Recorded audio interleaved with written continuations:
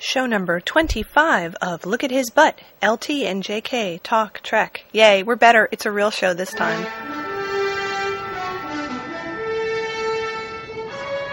Hey, LT, hey, JK. Look my butt! The sound that you just heard was William Shatner sort of saying, "Look at my butt." Yeah! That was a gift to us from one of our favorite people in the whole world. Obviously went to a lot of trouble to put that together. It's true, and I want to read. So it came to us via email. By the way, wait. What? This is the holiday show, everybody. This is Look at His Butt on Ice. I'm Jungle Kitty. Oh, and this is Lena, and we're sort of better, but not really. So there's probably still going to be some coughing and snorting in the show. Yeah, definitely, and some sounding a little nasal. But we wanted to do this because you guys haven't had a new show in like forever, I know. You know, got to have a new show. And plus, we have so many things to talk and we have about. and we've packed this with Christmas goodies. So that was the first. So that was the first thing, and that came from Gregory. But here's the note in email that had it attached, and it says Santa's Grotto, the North Pole. Dear young Santa had a grotto. This is great. Really. Dear young'uns, you know, Santa knows what you want. But even with all my powers, he is such a hard man to get hold of. What with all his television appearances, plus his voiceovers for great legal firms like Flywheel, Shyster, and Flywheel. But things have been busy up here at the North Pole, and so I was forced to put one of my lowliest gnomes onto the Shatner project. And while I can't guarantee the quality of the attached result, he's from the South, you know. I can at least wish you both the merriest Christmas. Your pal, Santa. Thank you, Santa. Thank you, Santa. So that was nice. In lieu of actual William Shatner, we had sort of William Shatner saying, hi there. And if you did not get what you wanted this Christmas, we're going to give you a little advice from William, Look at His Butt Shatner himself, on what you can do to make sure next year Santa brings you what you want. Right. So let's play that clip now. That's right. And you know, Bill knows these things. Yeah. So you have to trust him. You absolutely have to. So how do we get good stuff? Oh, you got to think big. Never give the fat man any room to think. Demand cash.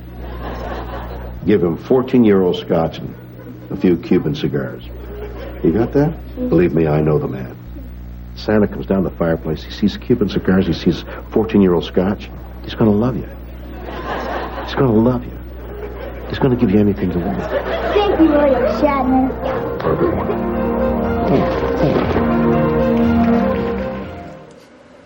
Okay, so now you know.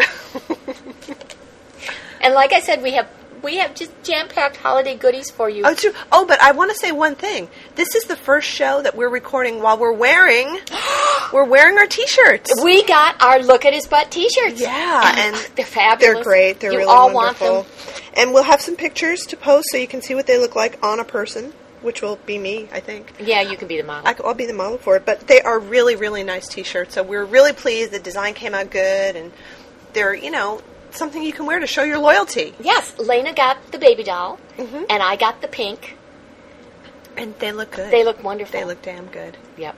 So probably sometime in the future on the show, if we're ever doing a real contest, we would give away one of these, I think, as a prize. Yeah. Because people would like don't it. wait. Don't wait. Supplies are limited. Go and get them now. So they're at Cafe Press. Operators standing by. Yeah, and we'll have more stuff up at Cafe Press, but right now it's the T-shirts. Yes. Now, that clip we played you of Bill telling you how to get what you want from Santa, that was from his appearance on Dennis Leary's Christmas special, which was called Merry Fucking Christmas. And I was telling Lena I really didn't know who Dennis Leary is. Apparently he's some sort of comedian. I didn't think he was too funny. But this little segment was Bill. It was called Christmas with Mr. Shatner. That's right. And he was, these little kids did not have the right Christmas spirit. So Bill read the Christmas letters from poor children, and then they all laughed at them. They made fun of them. So that was Merry Fucking Christmas. It was good. Thank you, Bill. We appreciated that. And the other thing we just watched and wanted to share with you is a new holiday tradition, I believe, a New Year's tradition. Comedy Central TV station does a special called The Last Laugh, where they have a bunch of different people come on to comment on the year. And last year, Bill did the opening number for the show, and this year he did it again. Mm-hmm. So maybe that's a new tradition. So they always have Bill as their opening act, which is great. Which is wonderful. Steady work. And he was dressed as Satan in a bright red suit. Beautiful suit, and he had a tail. Yes. A pretty big tail, actually. And big Fu Manchu mustache. And horns growing out of his forehead, red horns. That was good. You know, we should take a picture of that. Oh, we will. Because you have your camera. We'll do our low-tech camera. We'll do that. And then, you know what, let's play that as the closing thing to this show. Okay. That'll be the end of it, because it's more like a New Year's thing. It is. Yeah. So we'll close with that, but right. that's what you can that hear was. the whole song. So it was good. And he got in several plugs for Boston Legal. Well, Parts of the song. hey, you know. So hardest funny. working man in showbiz. So very funny. Excuse me. So, in keeping with our Christmas theme, I have Lena's Christmas present Ooh, here. I'm so excited. Now, I don't want anybody's hopes to get up, because you all know that the last present we did was Lena giving me the lightsaber dildo, which is so awesome, and this is nowhere near as awesome, but I want to talk about the lightsaber dildo for just one second. Please. Because something occurred to me that I didn't think of when you gave it to me. It's such a fabulous gift. It is even more fabulous when you consider what I gave you for your last birthday, which was a bottle of ketchup. But not just any ketchup. But still, a bottle of ketchup, friends. It's a bottle of William Shatner ketchup. It's true.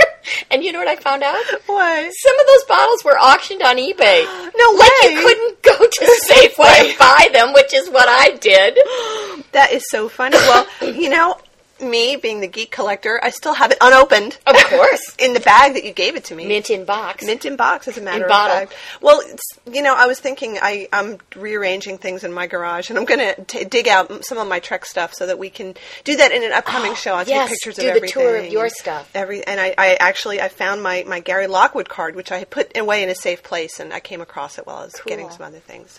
So anyway, Merry Christmas. Here's Lena's present, which has a sparkly silver Star Trek-y sort of bow on it. It is, and it's wrapped up really nicely. It slips off my lap. And you can hear the sound of her eagerly ripping into it. It's a box. It's I always wanted a box. Oh, I'm so glad. And you didn't even have to buy me 14-year-old scotch. Or cigars. Yeah, I don't think I'd need the cigars, No, really. I'll take the but scotch, though. That'd be all right.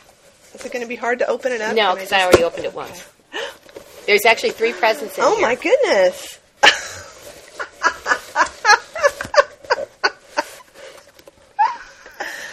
Okay. You have to describe these for us. I'm trying to decide which one to do first. Okay. Here's the first one, just because this is so funny. This is a Simpsons talking beer opener. And this is brilliant because we never have one. We never, ever have one. Now, not that we need a Simpsons talking one, but every con, we end up opening our beer bottles on the door. On the door thing, because we never have one, and the hotels never have one to give to us. Now, let's see. No buttons to push, automatic sound. What do you press to? I don't know, because it says press here, and I pressed there. I pressed all over, and I didn't get it to talk. So if it's broken, we'll send it back. Okay. Well, we might just need to put new batteries in it or something. Right. I want to know what Homer has to say. And we might need to actually take it out of the plastic, too. Well, maybe I'll do that while we're watching Boston Legal or something. Okay. So that's your first little thing, is your talking beer opener for when we go to conventions. Did you know that this is number 2 in a series, Collect Them All? It says so. Wow. Right. We only need one, though. Okay, so we're going to have to start a new show dedicated to Homer Simpson beer bottle openers. This is great. Well, thank you. Cool and practical. Yes. Which is wonderful. Yes. Speaking of cool and practical, my very own Venus Vibrance. Ooh. This is exciting. It comes with a battery, which is really good. First powered razor for women. And it's pink. And it's pink. Hot pink. Hot pink.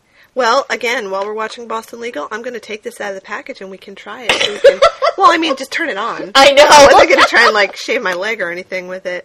Wow, this is good. Well, so, since Deep Shave kind of fell down on his reports, I think you'll have to pick up the slack. I think I can do that. I can definitely do that. Wow. Gently exfoliates to instantly reveal more radiant skin. And everything in here is in French as well. Mais oui. Turn it on. Soothing vibrations. Soothing vibrations is TM'd. I didn't think you could do that. Shave you close. Gently sweeps away dull, dry skin. Mettez-les en marche. Oh, sorry. Start reading it in French. This is cool. You know, I think they changed the packaging I since think they so, first too. did it, because I don't remember it looking quite like this. Yep. Thank you very much. This is great. Yay! Yay! And then, Because you had to have this. oh, this is cool. It's a Star Trek figure. Of course, it's William Shatner. It's Captain Kirk, the Mirror Kirk. And he comes with Starfleet gear. Now, it's not Starfleet gear, though. It's Empire gear. I know, it's Mirror They should have Universe said gear. Empire gear. But look at how buff and muscular he is. He looks great. He looks really, really good here. And I really want to open it, and I wonder if I should, or whether we should keep it in the box. It's oh, up to no! you if you want to play with the Mirror Universe Starfleet gear, but I just thought, for those of you who don't know, Mirror Mirror is Lena's absolute favorite episode, and so this doll looks really good. It does. So I thought, gotta Because have of the it. costume. So he's wearing his gold vest, and he has his gold sash, and his little medals there, and he's, his arms look really big and pumped up, and he's And wearing... he's got like little strings around him. I see that. He's wearing really tight pants and those knee-high boots, those leather boots. He looks pretty darn good. Do you think Bill stole those boots? What else would they have ever used them for on the Paramount lot? Nothing. Yeah. I'm sure. He probably took the whole costume. Yeah. Used it to play dress up. Oh, yeah. Totally. Did you look on the back? So there's pictures of all the ones you can collect. Uh-huh. This is a nice picture of Mirror Kirk because it's got the Kirk light on Yes. it. But did you see the little Kirk mini-mate? With Yes. the little smirk and Well, the eyebrows? Here's the thing. I was so tempted to buy the Kirk Mini-Mate because you know who it looks exactly like? Who? The guy who's playing Kirk on New Voyages, the Elvis impersonator who plays Kirk. You guy, if you're listening to this, I don't know your name, but the Kirk Mini-Mate looks exactly like you. Yeah. It's got the hairdo. It does. Oh, that's So pretty I was funny. really torn. Mini-Mate or Mirror, Mini-Mate or Yeah. Mirror. And I have the gosh, just a minute. Okay. Y'all, we're gonna pause this because I need to go do something. Cookie now. So in that pause, I actually ran into the other room. And I'm eating a cookie. And she's eating a cookie. The reason I ran into the other room is that a couple of years ago, our friend Junk gave me a Mirror Spock figure because of my obsession with the Mirror Universe. And Mirror Spock is, what is he, like 5 inches tall or something about that? Yeah. And Mirror Kirk is more like a 10-inch doll, I think. Or maybe he's 9 inches tall. So Mirror Spock is much, much smaller, which I think is appropriate, actually. I think so. So Mirror Kirk can like step all over him Yeah. and smack him around. Yeah. And see, he only comes with a phaser. Well, he's got the knife on his belt, but it doesn't even come off, I don't believe. And he has the little agony, the torture. Oh, that's thing. right, the agonizer. Right, and then he has the little view screen right there. Yeah, agonizer. So Kirk's got a communicator and a dagger, and Is that a sheath for his dagger? I guess that must be. Okay. Wow. Those are great accessories. So, Mary. Thank you so much. These are really, really wonderful gifts, and I totally appreciate them. Oh, And good. I'm so glad. Yay! Thank you so much, Mirror Kirk. He's mean. He's mean mad. He'll get you. So, did we need to do anything else in this opening segment? Or are we going to go straight to our special episode? I think we could do that. There was the one thing about the Christmas ornament, but we could talk about that later. Unless you want to talk about it now. No, let's talk about it. Okay, so I think we might have mentioned this in a previous one, but now we had an actual picture of it. Bill, who is always doing things for charity, decorated a Christmas ornament for Disney, and they finally put up a picture of it at the William Shatner website, and I will link to it so you can all see it. And he did this himself, and looking at it, I believe that he did this himself. I believe so, too. We should point out that many celebrities did these Yes. ornaments, and they're being auctioned. And they probably were already, right? Probably. Yeah. And so Bill's is actually kind of interesting because he made it kind of look like planets, 3 planets, but they're also like Mickey Mouse ears. Yeah. So the one in the middle, the big one that's like the head one, is like planet Earth. Mm-hmm. And then the other 2 are different planets, but I really couldn't tell you which planets those are supposed to be. Well, I think the one with the stripe around the middle is probably... Jupiter? Is Jupiter the one that has rings? Yeah. Okay, thanks. Well, Jupiter actually has kind of stripes on it. Okay. And then, I don't know, this is green with yellow dots. That's the mirror universe Earth. So good work, Bill. Yeah, we You like get an that. A on your homework. We really like that. And it looks like it was auctioned to December 8th, and as of when they started this, the bidding was up to like $3,000. So, Oh, my God. you know, good for them. They raised money for Toys for Tots for all the people who were doing it. But yeah, that was Bill's contribution. Okay. Good for you, Bill. Yeah. Okay, so we're going to watch some Boston Legal? No, we're watching Dagger of the Mind. That's right. And I hope you all did do your homework and watch it. Yeah. So you can, sort of be watching along with us, and then we're going to come back and talk about it. Yeah, so hang on to your seats and we'll be right back. Space, the final frontier. These are the voyages of the Starship Enterprise. Its 5-year mission, to explore strange new worlds, to seek out new life and new civilizations, to boldly go where no man has gone before. Okay, gang, you know the drill. Send us email at lookathisbutt@gmail.com. Leave comments at lookathisbutt.blogspot.com. We want to hear from you, and you know we're going to read your email on the show. This entire podcast recorded on an Apple PowerBook with GarageBand.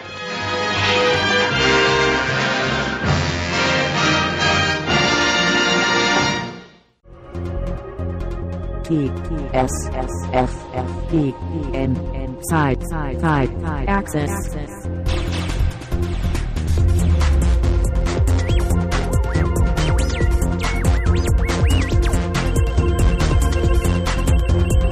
Access granted. The Sci-Fi Podcast Network has collected together some of the best science fiction, fantasy, and gaming podcasts out there.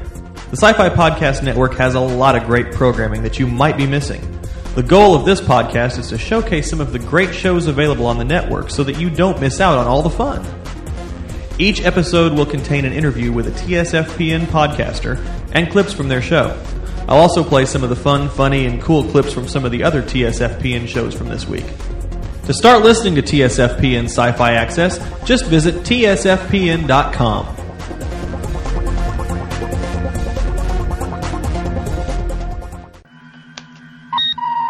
Find me someone in your department with psychiatric and phonology experience, if possible. Yes, sir. I'm sorry, what was that, Jim? What kind of experience? I think it was phrenology. To read the bumps on their somebody's heads, or penisology, or phonology, study of sounds. That's what I did when I was in school. Phonology? Phonology, yeah. Okay, that's your homework for the New Year, folks, is make up that word and its meaning. And in our next show, we'll give you the actual answer of what he says. It's true. Now, the history behind this is that when we had watched this episode, Dagger of the Mind, with some of our friends, we watched that and we all went, huh? Like, what did he just say? And we argued about this for like half an hour about what that word could possibly be. Phonology, something. And it took us a long time to actually figure out what it meant. And the way we figured it out was... Well, don't tell them, because then they'll go and do it. Okay, all right. So that's your homework. But anyway, we just watched the Christmas episode. Dagger of the Mind. And it's a Christmas episode because, first of all, they do mention Christmas. But also because her name is Helen Noel. Get it? It's a joke. It's so. The girl you do on Christmas should always have the last name Noel. Helen Noel. So I made some notes as we were watching it. Some things about the show that we both noticed immediately was that this was the red lighting episode. All of the lights were red or pink or violet. It was really weird on the bridge. Everything was bathed in this sort of rosy reddish glow, like Mars. But in some of the scenes, too, you know how they do those washes on the back walls? There was one I remember where one wall was purple and one was gold. Yeah, it was very strangely lit. Yeah, I think they were experimenting. I think so. Well, I was going to say, first of all, this was a first season episode, so it could have been that they were really experimenting with the lighting and some of the makeup and some other stuff. There was a lot of makeup in this episode. A lot of makeup. Yeah. Like eyeshadow all over the place. And I was pointing out that I had that same lipstick in 1967 that Spock had. That pink Mary Quant lipstick. Yeah. But it was Mary Quant ripoff made by Cody. It looked good on him. Yeah. But and the yeah, purple eyeshadow and on him. Purple was eyeshadow. Major drag queen stuff going on. Everybody had lots of it. And there were a lot of close-ups in this episode, more so than most episodes that we remember. Very rarely were there long shots of Kirk sitting in his chair or whatever. Yeah. It was all close-ups. all So the way there through. weren't EVE shots. There were very few butt shots, but tons of beautiful close-ups, and some close-ups done at angles that we rarely saw. Yeah. Which were and Kirklight all over the place. Yeah, Just- so- he's hardly ever not in Kirklight. Yeah, there will be a lot of screen capping from this episode because there's a lot of things to screen cap. There's Kirk looking beautiful in many situations. There's lots of Helen Noel that we need to see. And I want to talk about her. Okay, so first let me say, if you haven't seen this episode, Helen Noel looks like Gina Davis, but prettier. And with much more sexuality to her. Yeah, she kind of oozes that. Yes. Yeah, and even though she has her hair up, which usually for Trek women signifies that they're a little bit uptight, like with Marla MacGyver's, her hair's up, and then she takes her hair down, and that means that she's all. But Helen's sexy. got that one thing. That little dangling, curl, and that yeah, sorta- little curl. That's her come on curl. She's such. First of all, this actress is so beautiful, so voluptuous. She really is. I mean, voluptuous hardly even begins to describe this body. She's got really big breasts, really big butt, and her skirt is so short that it doesn't cover her butt. So you're always seeing panties. So this is look at her butt. Really, really something. But the character itself, I just adore her for a couple reasons. First of all, about halfway through this, I said to Lena, Kirk should be very, very glad that he almost never ran into women like Helen Noel because he can't manipulate her at all. She is always coming, giving him the come on, stringing him along, and playing on her own terms. And she's so good. She's so in control. She knows what she wants. She isn't afraid to go after it. But the best thing that sets her apart from almost every other woman on TV in the 60s is she doesn't need to be rescued. She is an active participant in solving this problem. She kills a guy, doesn't stop to cry over it, and picks up his gun and leaves. And I'm like, yay, you go. She is so a role model and still as beautiful and sexual as ever. She's wonderful. So we spent some time talking about the little setup that happens at the beginning. When Kirk has to go down to the planet, the psycho planet, to investigate what happens, he asks McCoy for an assistant, and he says that she needs to be trained in phrenology, the little clip that you heard. And McCoy says, okay, I'm sending Dr. Noel. Does he say Helen Noel? No, he says Dr. Noel. And Kirk is like, yeah, whatever. So he clearly doesn't recognize her name at all. Like, there's no recognition. We were watching his face really carefully. There's nothing. And then he gets to the transporter room, and she's, of course, waiting. She's ready to go. And he takes one look at her, and this look comes over his face like, oh, shit. Yeah! It's such a classic oh, shit expression on his face. And she's smiling at him, and she's just looking at him, and he's very embarrassed, and he gets up there on the transporter platform, and she says, we've met? In this such a coy way that she says it. And he says something like, I think so, right? Doesn't he? He says, yes, I remember. But and then she says, do you remember the Christmas party? Remember? The Christmas Yes, I remember! It's like he bites her head off. It's so funny, but she's totally needling him in front of Spock and the transporter people. It's like she's poking him, And, like, come on, remember? Thinking about this more and more, I'm trying to put the whole picture together. Because then later, when he's in the Tantalus chair and she's putting a suggestion in his mind, this is the way I interpret it. She starts out telling him what actually happened. You came to the party, we danced, you talked about the stars, right? His standard line. Then she goes, I suggest now that it happened differently. So I figure everything that happened after that point is her fantasy. And she says, you took me back to your cabin, you swept me off my feet, and then we see them kissing, and obviously, he does her, and they have a grand old time. But here's the thing. If all they actually did at the party was dance and talk about the stars, why did he freak out when he saw her? That's and exactly I think I know why. Why? Okay. Tell me. Come on, tell me. At the party, Yeah. they went off to do it, Yeah. and he was too drunk and couldn't get her. And that's why she's going, do you remember? Like, you were so fucking drunk you couldn't even remember what's going on. And, yes, I remember! You're right. I think you I have to don't know remind how me. else this could possibly make sense, because if all he did was dance, thank you, it was very nice to meet you. What was your name again? Helen, very nice. Right. then there's nothing to freak out about. That is so right. But if he did her and snuck out the next morning without leaving a note, that's a reason to freak out. But she implies they didn't. They didn't do it. That has to be it. I think you're absolutely right about that. What a great interpretation. I like that a lot. Actually, our first interpretation had been that instead of him sweeping her off her feet and taking her to his cabin, they just went and did it in the broom closet. But this is better. I like this much better. Although the broom closet interpretation works, too. Yeah. But I like this better. Just because, he wouldn't have been so embarrassed. I mean, if he had done her in the broom closet, I don't think he would have had quite this reaction. Yeah. But he's so embarrassed, and you never see him like that. That whole chagrin thing is just... Now, what's the other thing you were pointing out? It was something about...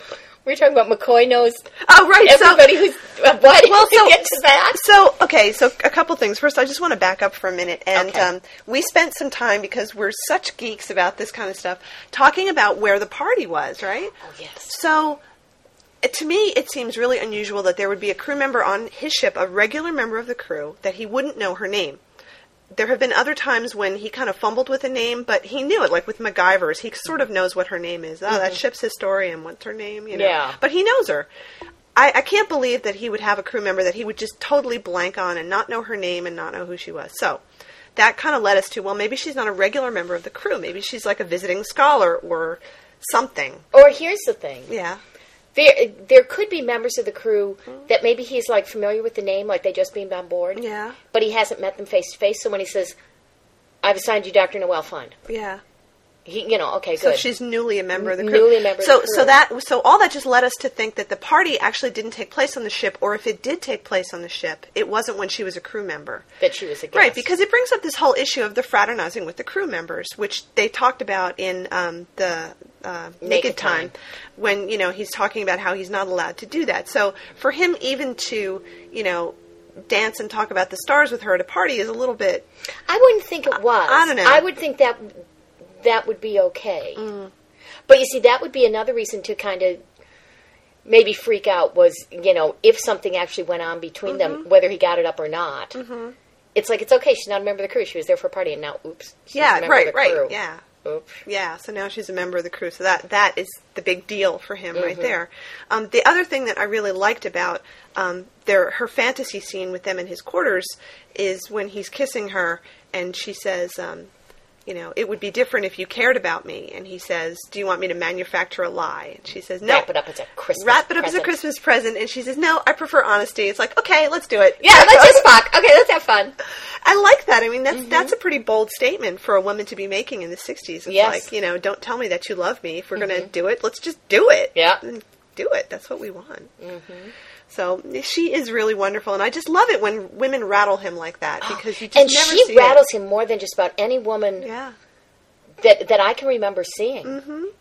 I kind of think Carol Marcus probably had the same effect in the part of their relationship we never saw. Yeah, and I love the fact she had her own agenda as well. But Helen Noel is not mean or manipulative about it. It's just the way she is, because she's sort of always got that smile on her face, even when they're down on the planet and he comes to her quarters or her room to talk about the weird stuff that's going on, and he's asking her questions, and she says, you could have waited till morning to ask me that, and she's smiling at him. Like, I know why you came here. Why you came here. To show me you really can get it up when you're not drinking. Yeah, exactly.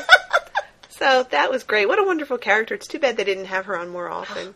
Well, and also I'm glad we watched this, because I kind of, as we were watching it, answered a question that I've had in my mind for a long time, which is, Dr. Adams puts this thing in his head, you love Helen, you can't live without Helen, blah, blah, blah, blah, blah. And then we never see the resolution of that. Did they, put Kirk back under the chair and remove that? Or what's the deal? And in the very last scene, he comes onto the bridge after they've been back up, and he's like in a snit. And it's like, oh, what is he in a snit over? He looks upset. And then it finally all clicked for me. McCoy says to him, because the doctor, ended up under the beam that empties your mind and died of it.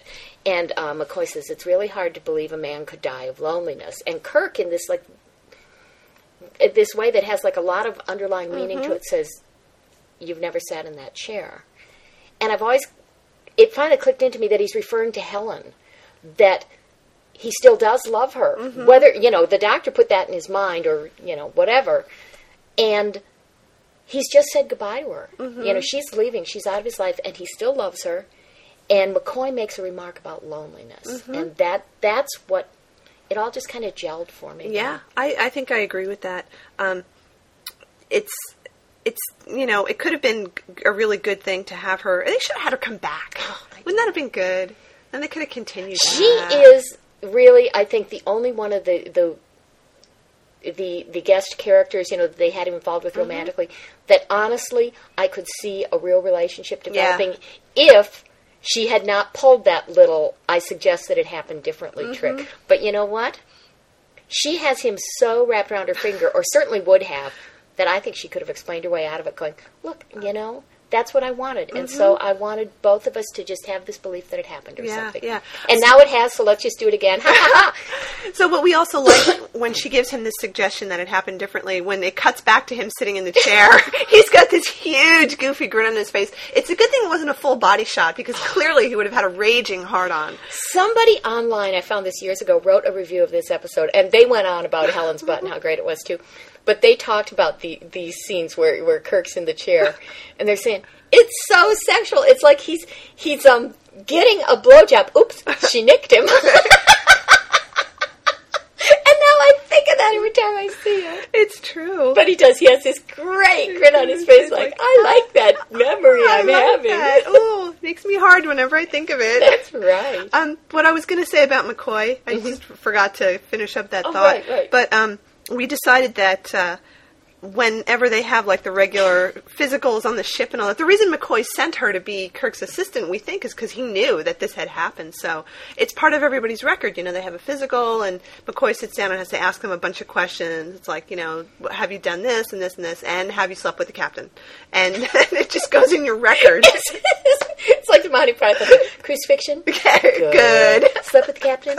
Good. And McCoy just knows this stuff. He does. So, and because McCoy is McCoy, whenever he has to choose someone to be Kirk's assistant, he's got to pick someone who's going to irritate him just a little bit. But McCoy is very smart in this episode. Yeah, he's on to Van Gelder. He picks up on some interesting stuff, like when the doctor says, are you going by a better facility? McCoy goes, he knows there's no better facility. He just snaps right into that. So he's very, very smart in this episode. Also, this episode had the first mind meld. That's right. It says so on the back of the DVD it box. It does. Otherwise, you wouldn't have known it was the first. But you were pointing out that, Spock does this big thing about, well, it's a very private Vulcan thing, and I've never done it with a human. And I've never done it with a human. And then you said... Well, yeah, by the end of season 2, he's doing it with everybody who walks by. It's like a sideshow trick. It's like, hey, free Vulcan mind meld, come on over here. Watch me meld with a Horta.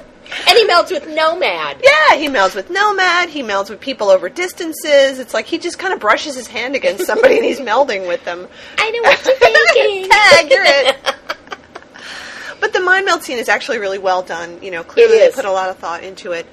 It's unfortunate that was the first step down a slippery slope. Yeah. Because that worked so well. As you point out, they overused it and used it quite a bit. And then it was suddenly they were always giving him new powers. Yeah. It's kind of like I was reading recently about, the history of Superman, right? When Superman was first invented as a character, his powers were much more limited than what they came to be. He couldn't fly. Couldn't do other jump. things.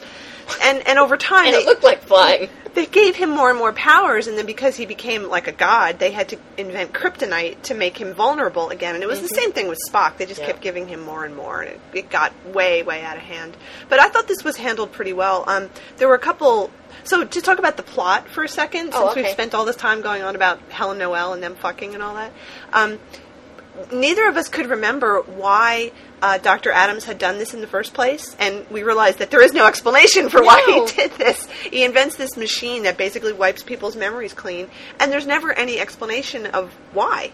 Other than that, I guess he went crazy, or he became a megalomaniac or something. Yeah. But there was no wrap-up. The exposition police did not come. No, they never showed. And we were kind of disappointed about that. And then he died, so you never find out anyway. The exposition police are in those clips that are laying on the floor that didn't make it into the preview. Yeah. Because after we watched this, on these DVDs, they also have the preview. The trailer. The trailer. And so we watched that, and it's like, it's just a bunch of short clips just thrown together in any order, so it makes no sense at all. And it's like... Well, maybe you would want to watch the episode next week because you're going, what the fuck was that? It looked interesting, but there was kissing and fighting. Yeah. Good. And a lot of pink and red lights. Pink and red lights, that looked pretty good. Oh, and we were also noticing a hidden sort of Christmas theme to this is, as we were saying, the lights kept changing from red to purple to pink to whatever. And I was remembering that for a while, when I was growing up, we had one of those white aluminum fake trees, and you had this spinning light that you shone on it, and it changed the light. So they had that going. I think so. I think that was, just down at Kirk's feet. And it's like, now I'm the red captain, now I'm the blue captain, now I'm the yellow captain. One of the other things that we noticed, if you've seen this episode, you know that the guy who plays Dr. Adams was Inspector Luger on Barney Miller, and it's really hard to get that character out of your mind. You keep watching him to go, poor old Brownie, right after the toast. Poor old Brownie, and sort of wipe away a tear. He's like indelibly that character. It was hard for me to watch this. But I remember the first time I saw Inspector Luger on Barney Miller going, so that's the doctor from Star Trek. But he did a lot of things. He did a lot of work. I know. He was a working actor for a long time. And he was a very, very good one. But he just got so identified with that. Oh, yeah. Yeah. But this was good. There was also, right at the very beginning of the episode, they're transporting some stuff down to the planet, and then they have to transport something up. And when the stuff that they're transporting down, it says, like, drugs on it or something. It's really not very well marked. Yeah. So how did they find it in the storeroom? I don't know. No barcodes, as you said. Right. It just says, attention, Dr. Adams. That's the full address. And the guy who's working the transporter tries to beam it down, and he can't do it. And Kirk shows up, and it's like, what are you doing? And, there's a security field on the planet that won't let him beam him down, and the guy didn't remember that. And I was thinking, how did these guys make it through Starfleet? I mean, don't you, have to know these stuff? They must have graduated in the same class. Especially if you're the transporter technician. Shouldn't you know this stuff? So them and MacGyvers, they were all in the loser class. Well, the other they were thing the dunces. The thing they beam back up says, classified. Classified. Do not open. But it's not locked. Van Gelder just lifts the lid and comes out. It's like, what kind of security is this? And on the side of it, it says Stockholm, like it's supposed to go to Stockholm, but it doesn't say Stockholm, Sweden. It says Stockholm, like Malaysia or something. Yeah. I don't know. Well, the guy who didn't know, the security procedures mumbled some line. Yeah. And it had the word Stockholm in it. It did, but it's not Sweden. Yeah. It definitely, I couldn't read it well enough. I mean, I could probably do a screen cap. I might have to do that. But it was like, Malaysia or Sumatra. And really, when you think about it, okay, that episode and, what's The Enemy Within? Mm-hmm. The security procedures in their transporter they suck. They do. They're always beaming weird shit on the bridge. Onto the transporter that they don't know what it is. Like when they bring Nomad aboard. Yeah. Was that a smart idea? I don't think so. Maybe you should have put that in a containment field before you just beamed it onto the ship. Right, yeah. But, duplicate Kirk beams in. There's nobody there monitoring it. They leave it on. Yeah, they're very careless. It's like an open channel. Well...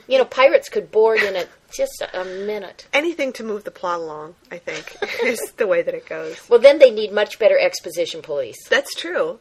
Do you think they wore different color shirts on the Enterprise? The exposition police? Yeah. Would they be red shirts or blue shirts? And they wear glasses. I always imagine them being kind of like the time cops that showed up in DS9 for the Tribbles episode. I love those Dragnet guys. Yeah.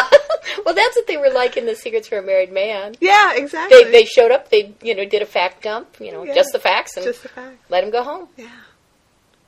I wonder. I guess they would be part of. Would they be engineering? No. Hey, you're from engineering! Shoot him. That was a very strange moment in this episode. No, they wouldn't be from engineering. They would be from, Well, see, Uhura is communications, and she wears red. Yeah. They might be some sort of communications.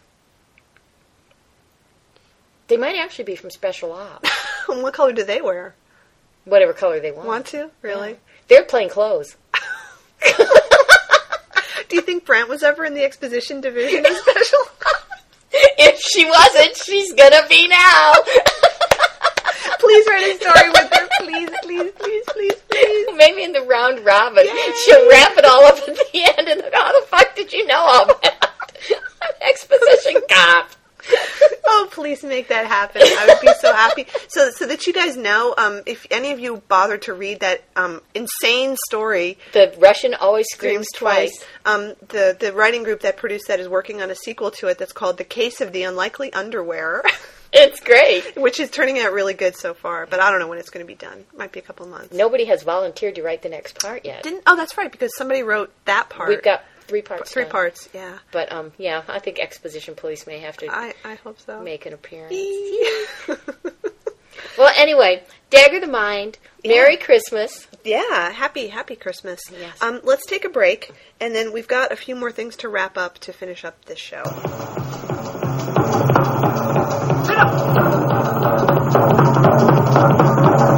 Come back here!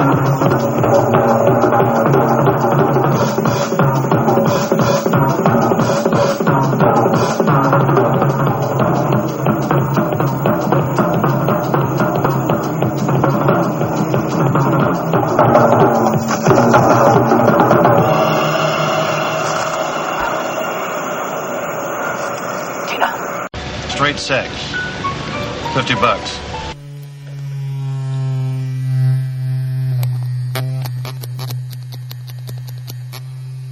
Can you guys hear that? I can't hear it at all. It's very quiet. Oh, I can hear. I'm going to shave my hair right off my head. Trying to hold it up to my ear. Yeah, you can hear Lena's it. playing with her Christmas toy. That's what the vibrance sounds like. Wow. So you would never hear that over the noise of somebody going, oh, oh, oh. Yeah, boy, that's pretty interesting. So clearly you need to take the blade part off. And, well, we'll see what happens. But that's the noise that it makes. Pretty darn quiet, I have it's to pretty. say. It is pretty. I like the color. Yeah. Very much. Well, I'll have to try it for shaving my legs and see what happens. Okay. You know, we should get it in some Kirklight and take its picture.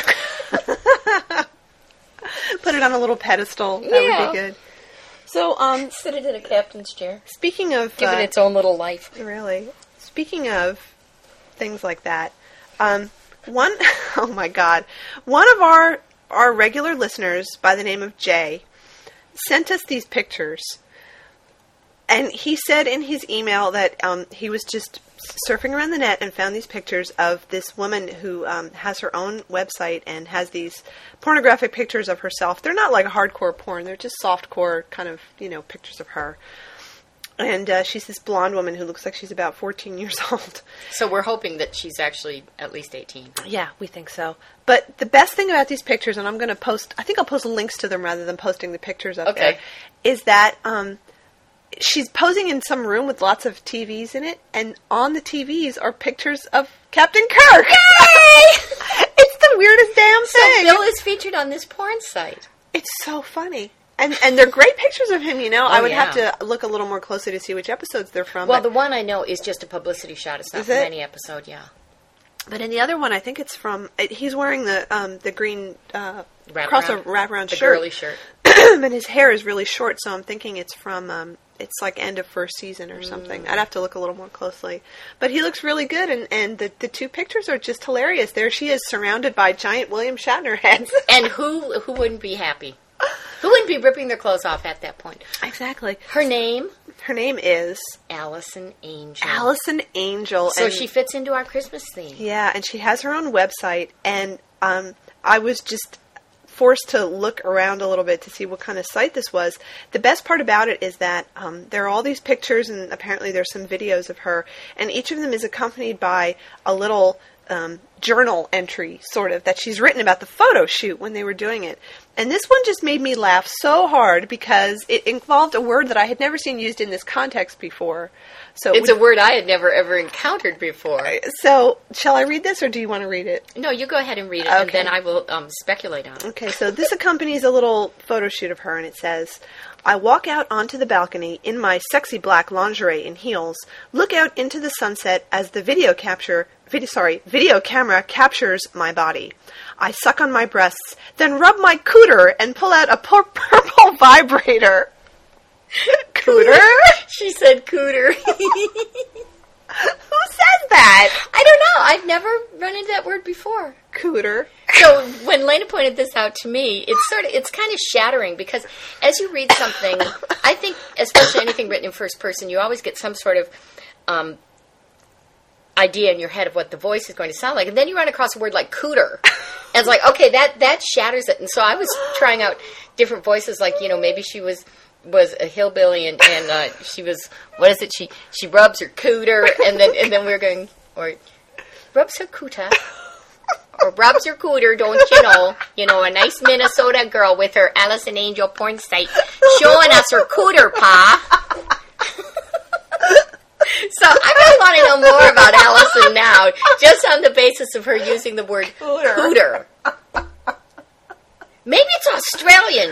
That's so much true. of the stuff we get is from Australia and New Zealand. That could be. Maybe, I'm going to have to find out about that, but yeah. Maybe that's a New Zealandish word. Cooter. Mate. Good day, mate. How's your cooter? I dare you to use that word in a story. No, I'm busy writing exposition police. I can't accept any more dares at this point. Cooter. So that's Allison Angel. Allison Angel and her cooter. I couldn't help but be reminded that there was an episode of The Simpsons where they met up with the Carney family, whose name was the Cooters. Allison probably doesn't know that, though. I don't think she watches The Simpsons. Her cooter. Her cooter. Never run into that before. Oh, sorry. Anyhow, so thanks for sending that. Thanks for sending that, Jay. That cracked us up. Great entertainment. And to also talk about something new here, I got my first DVD from the William Shatner DVD Club, and I haven't opened it yet because I wanted to open it live on the show. Okay. So it comes in, a nice cardboard sleeve. It says "Open Here." There's a picture of Bill on it with his signature. It says, "Thank you for subscribing to the William Shatner DVD Club. If you have any questions about your subscription, please visit us at ShatnerDVDClub.com." So here we go. Let's see if I can open it without totally wrecking it. Don't rip Bill's face. I won't. Oh my God, it's hard to open already. I think you're supposed to be able to... Oh, there we go. Oh, there you go. I was going to say, maybe we could use the vibrance and vibrate it open. It says, "Thank you for subscribing. I hope you enjoy adding this month's DVD installment to your growing collection of sci-fi, horror, and fantasy entertainment. Sincerely, William Shatner." Not Bill? It doesn't say XOX? Bill. Okay, so what's the Bill. movie? It's better be Ginger Snaps. There's two things in here. What's going on? Hey, I got two movies. Cool. I got Ginger Snaps and Wolves of Wall Street. Ooh. Now I got to look this up on IMDb. Oh, wait, here, tell us. What's it say? It's a bonus title, Wolves of Wall Street. Wow. It's Lycanthrope Month? Lycanthropy Month? Yeah. Okay. Periodically, the Shatner DVD Club will reward subscribers with a 2-for-1 bonus title that complements that month's feature film. Score. I like that. Does it say who's in it or anything? No. Oh, well, let's check it out. Wolves of Wall Street. Oh, you want to hear what Bill has to say about Ginger Snaps? Oh, yeah. Director John Fawcett skillfully merges a clever coming-of-age story with the classic sci-fi character, the werewolf. I thoroughly enjoyed Ginger Snaps, based on its eloquent combination of cunning intelligence, wry satire, and terrifying suspense. Well, I heard it was good, so I am pretty psyched to find it out. Okay, so Wolves of Wall Street, directed by David DeCoteau. Writing credits, Barry Levy. I don't know who those people are. Jeff Allen just got a new job in one of Manhattan's wealthiest brokerage firms, Wolf Brothers. Here, young, good-looking stockbrokers make a lot of money by being particularly cutthroat. Jeff finds out that the real secret to their success is an animal instinct that is turning him into a werewolf, but it may be too late for him to get out. Wow. So let's see who's in it. I had to go to the other page here. Louise Lasser is in it. That's interesting. Eric Roberts. Oh, well, he's always a bad guy, so, can't go wrong there. I don't recognize any of these other actors. Jeff Branson. No, me neither. William But there's a great role, Party Girl #1. Okay. Any movie with party girls is going to be good. Rated R. For some sensuality, not sexuality. Sensuality. All right. So we'll have to watch these things and see if we're good. Well, that's kind of cool. I wasn't Yeah. expecting to get 2 DVDs. Oh, aren't you glad you waited till this special moment to open? I am. I'm so happy. Open the package. Yay! So that's like Yay. another Christmas present from Bill. Mm-hmm. I'm very excited about that. He didn't send me a Christmas present. My Christmas present's on the way. The picture? Yeah. Oh, that's right. Because I joined the fan club. It's not personalized, is it? No. You're going to have it framed? I don't know. It depends on if it's a good picture. I mean, I have some really good pictures of him that are autographed. Yeah. And were autographed in my presence. Oh, yeah, yeah. Which makes them more special. So we'll see what it is. Okay. That'll be good. To round out this particular show, the Christmas show, that is, we wanted to share with you a little bit of a story that we had actually meant to read earlier, but because we were sick, we didn't get around to it. And it's a very appropriate story because it's about being sick. It is. It's a story about being sick, and it's also a story about really hot sex. So you get Yes. both of those things together. Yes. And what could be better than that? And I want to point out, because you're daring me to do things, that I did write this on a dare for you. Mm-hmm. Can you tell people what my contribution to the story was? A captain with a head cold. Oh, yes, you had to cue me. I had this idea for a story about Captain Brandt, who's this female Star Trek captain that I write about, where she's got a head cold. And Lena's idea was that she tucks her dirty used Kleenex up her little captain's sleeve. Because, they don't have pockets. Where else would she put the tissues? Yes. It's not like there's a little receptacle at the captain's chair where you can put your tissues in. That's right. So what we're going to do, I believe, is we're going to read this out loud. It will be a dramatic reading because there are multiple roles here, and so it will be both of us reading. And we're going to put a little bit of that in the show, and then you can click through to download and hear the rest of the story, which gets into some really hot, wonderful sex. Yes. And it's not slash, it's het sex. Right. So don't be scared. Don't be scared. It's not slashy sex. Although there are 2 guys in it, but it's not slash. So we're going to play a little bit of that, and then I think the show is going to close with Bill doing this song from It'll be our Happy New Year. End of 2005. And our farewell to 2005. Yeah, farewell to 2005, and we're really looking forward to 2006 because great things will be in store. That's right. Yeah. Visions of Sugar Plums by Jungle Kitty. Achoo! After wiping her nose, the captain of the Wozniak wadded the tissue into a moist ball and tucked it back into her shirt sleeve. Spending Christmas sector mapping was bad enough, but to have a cold while doing it? Bah, humbug. Bless you, Captain, said the helmsman. Thank you, Wilder, Captain Brandt replied with a sour smile. Apparently, the bridge crew had decided to take turns responding to her sneezes. A shiver ran through her body, and she thought longingly of the heavy chenille robe in her quarters, and the bed, and the pillow, and achoo! And a fresh tissue. Damn! Bless you! Belay the blessings, all of you. She slumped back in her chair, reminding herself to close her mouth, even though she couldn't breathe through her nose. She sniffed as quietly as she could, crossed her legs in an attempt to retain some body heat, and wished she had a sweater. Captain, isn't forbidding blessings on Christmas Eve rather Grinch-like? Commander Wallace smiled as he approached the center chair. Brandt scowled at him, and he continued in a more official tone of voice. The sector mapping is proceeding as anticipated, with nothing unusual to report. She gazed at him in bleary irritation. And, he dropped his voice to almost a whisper, since there's really nothing going on, it seems like a good opportunity for you to take a break, sir. Your recommendation is noted. To her dismay, it came out, your recommendation is doted. Return to your station. Aye, Captain, he sighed. Damn and double damn. Now that she knew her first officer was watching, she didn't dare rub her temples, no matter how bad the pressure behind her eyes.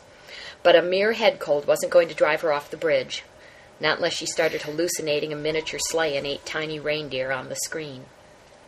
The turbolift doors hissed open, and she swung towards them a little too quickly. As she closed her eyes against the momentary dizziness, she felt a strong hand on her arm. Captain, you really should be in sick bay, the voice of Dr. Levinson said gently. She opened her eyes and brushed the doctor away. I'm fine. It's just a head cold. He frowned sternly. "A head cold that could infect your entire crew." She sighed. He always knew right where to hit her. "All right, but not sick bay. I'll go to my quarters." She rose, sniffed, and turned to Commander Wallace. "Mr. Wallace, wish the crew a Merry Christmas on my behalf. You have the cod." "Aye, sir. Merry Christmas," he replied. One last violent sneeze propelled Brant into the turbo lift, and her first officer settled into the command seat, chuckling, "I think she means con." Sitting on top of her desk, Captain Brant argued as the CMO waved his med scanner in front of her. "This is ridiculous." "It certainly is. A grown woman who won't take care of herself. I don't need an examination. It's just a cold, and there's nothing you can do about a cold except tough it out." "There's been a medical breakthrough, Captain. It's called bed rest." Her intended snort of disgust was cut short as tender throat tissues refused to cooperate. "Ow." She swallowed painfully. Shaking his head, Levinson turned away and retrieved a hypospray from his med kit. He raised it to check the settings and saw Captain Brant regarding him with deep suspicion. "What is that?" she asked flatly. "Try NyQuil 2200. "I'd never heard of it." "It's new. It will relieve your symptoms. Sniffling, sneezing, coughing, aching, stuffy head, fever, so you can rest." "Well, all right." As he pressed the hypospray to her arm, he continued casually, "It also has an enjoyable side effect. It's very conducive to freeform fantasizing. I used it when I had Tessalarian flu 6 months ago. Very nice indeed." Brant rubbed her arm. "What did you fantasize about?" "Women half my age." "You dirty old goat." "Don't knock it till you've tried it." "I'm not interested in women half your age." "I'll check in on you later, and you can tell me what you came up with. Merry Christmas, Captain, and pleasant dreams." Brant went to the chest and got out the oversized T-shirt she usually slept in. Fingering the soft fabric, she decided it was too thin for real warmth and exchanged it for a sweatsuit. Then she stumbled to the bed, which looked much more inviting than a fleet-issue bunk ought to. The effort of removing her boots left her panting, and she almost gave in to the urge to flop down and sleep in her uniform. But she reminded herself of how much cozier the sweats would feel, and struggled out of her shirt and trousers and pulled down the soft fleece garments. She pulled down the bed covers and swayed slightly as she stared at the smooth surface of the pillow. She picked it up and pressed it to her cheek. It felt cool against her warm skin, and as she fell into the bed, a groan of surrender escaped her lips. Half my age. Half my age would be 16. Ew. You didn't always think so. What? Who's that? I'm your freeform fantasy. I was afraid you were the ghost of Christmas past. I can be, if you want, although I might more appropriately be cast as yet to come. Go away. I'm trying to sleep. Brant, there's only one good thing about having a cold, and I'm it, so get with the program. Then can I sleep? I promise, and it will be the best sleep you've ever had. All right, go ahead.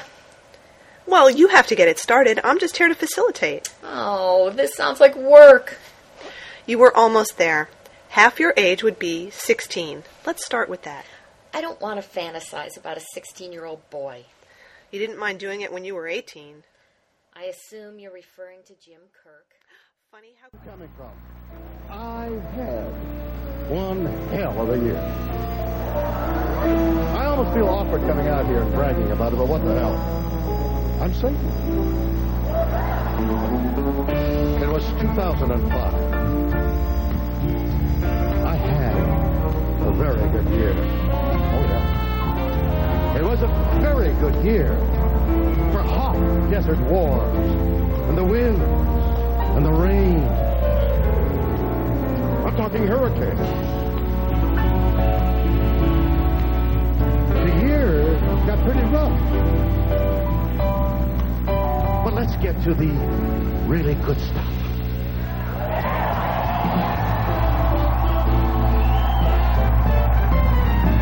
It was 2005. I had a very good year. It was a very good year for Hollywood stars. Russell Crowe flung a phone. Brad gave Angelina the bowl. Nick and Jessica bowl. And Shatner wins Emmy Gold. Again.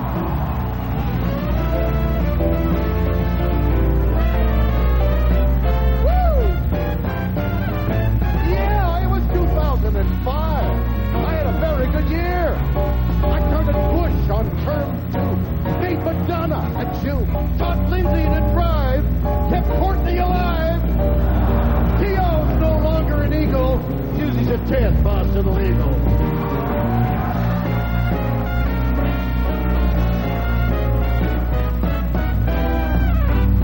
It was 2005. I had a very good year. It was a very good year for a guy you know as the Prince of the Dark. No, not that shark. I'm talking about me, the devil, Beelzebub, Mr. Mephistopheles, Captain Firepants, the big ragoon. This guy, the one behind 2005. It was a very good year. So, let's laugh. The last laugh. Let's have one last laugh. Let's laugh. Our last laugh of 05.